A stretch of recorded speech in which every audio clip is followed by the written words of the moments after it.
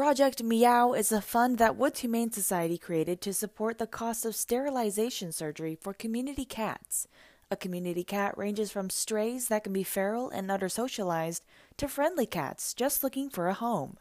Veterinary Services Manager at Woods, Alessandra Bellamini, tells us more.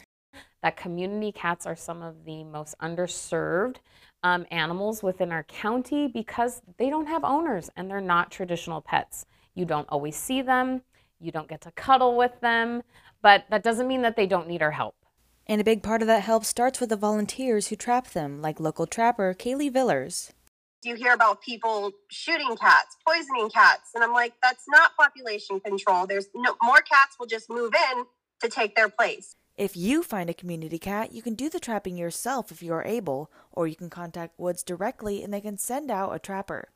Just over 4,000 community cats have been altered at the Atascadero and San Luis Obispo locations, and in 2021 alone, they altered almost 1,700 cats. And as long as we have funding within the Project Meow Fund, we will just keep going strong and getting those cats altered and put back out into the community. All funding comes through donations, and the cost of $25 covers one spay or neuter, a rabies vaccine, and an ear tip, which is a universal sign that shows a cat is altered and vaccinated.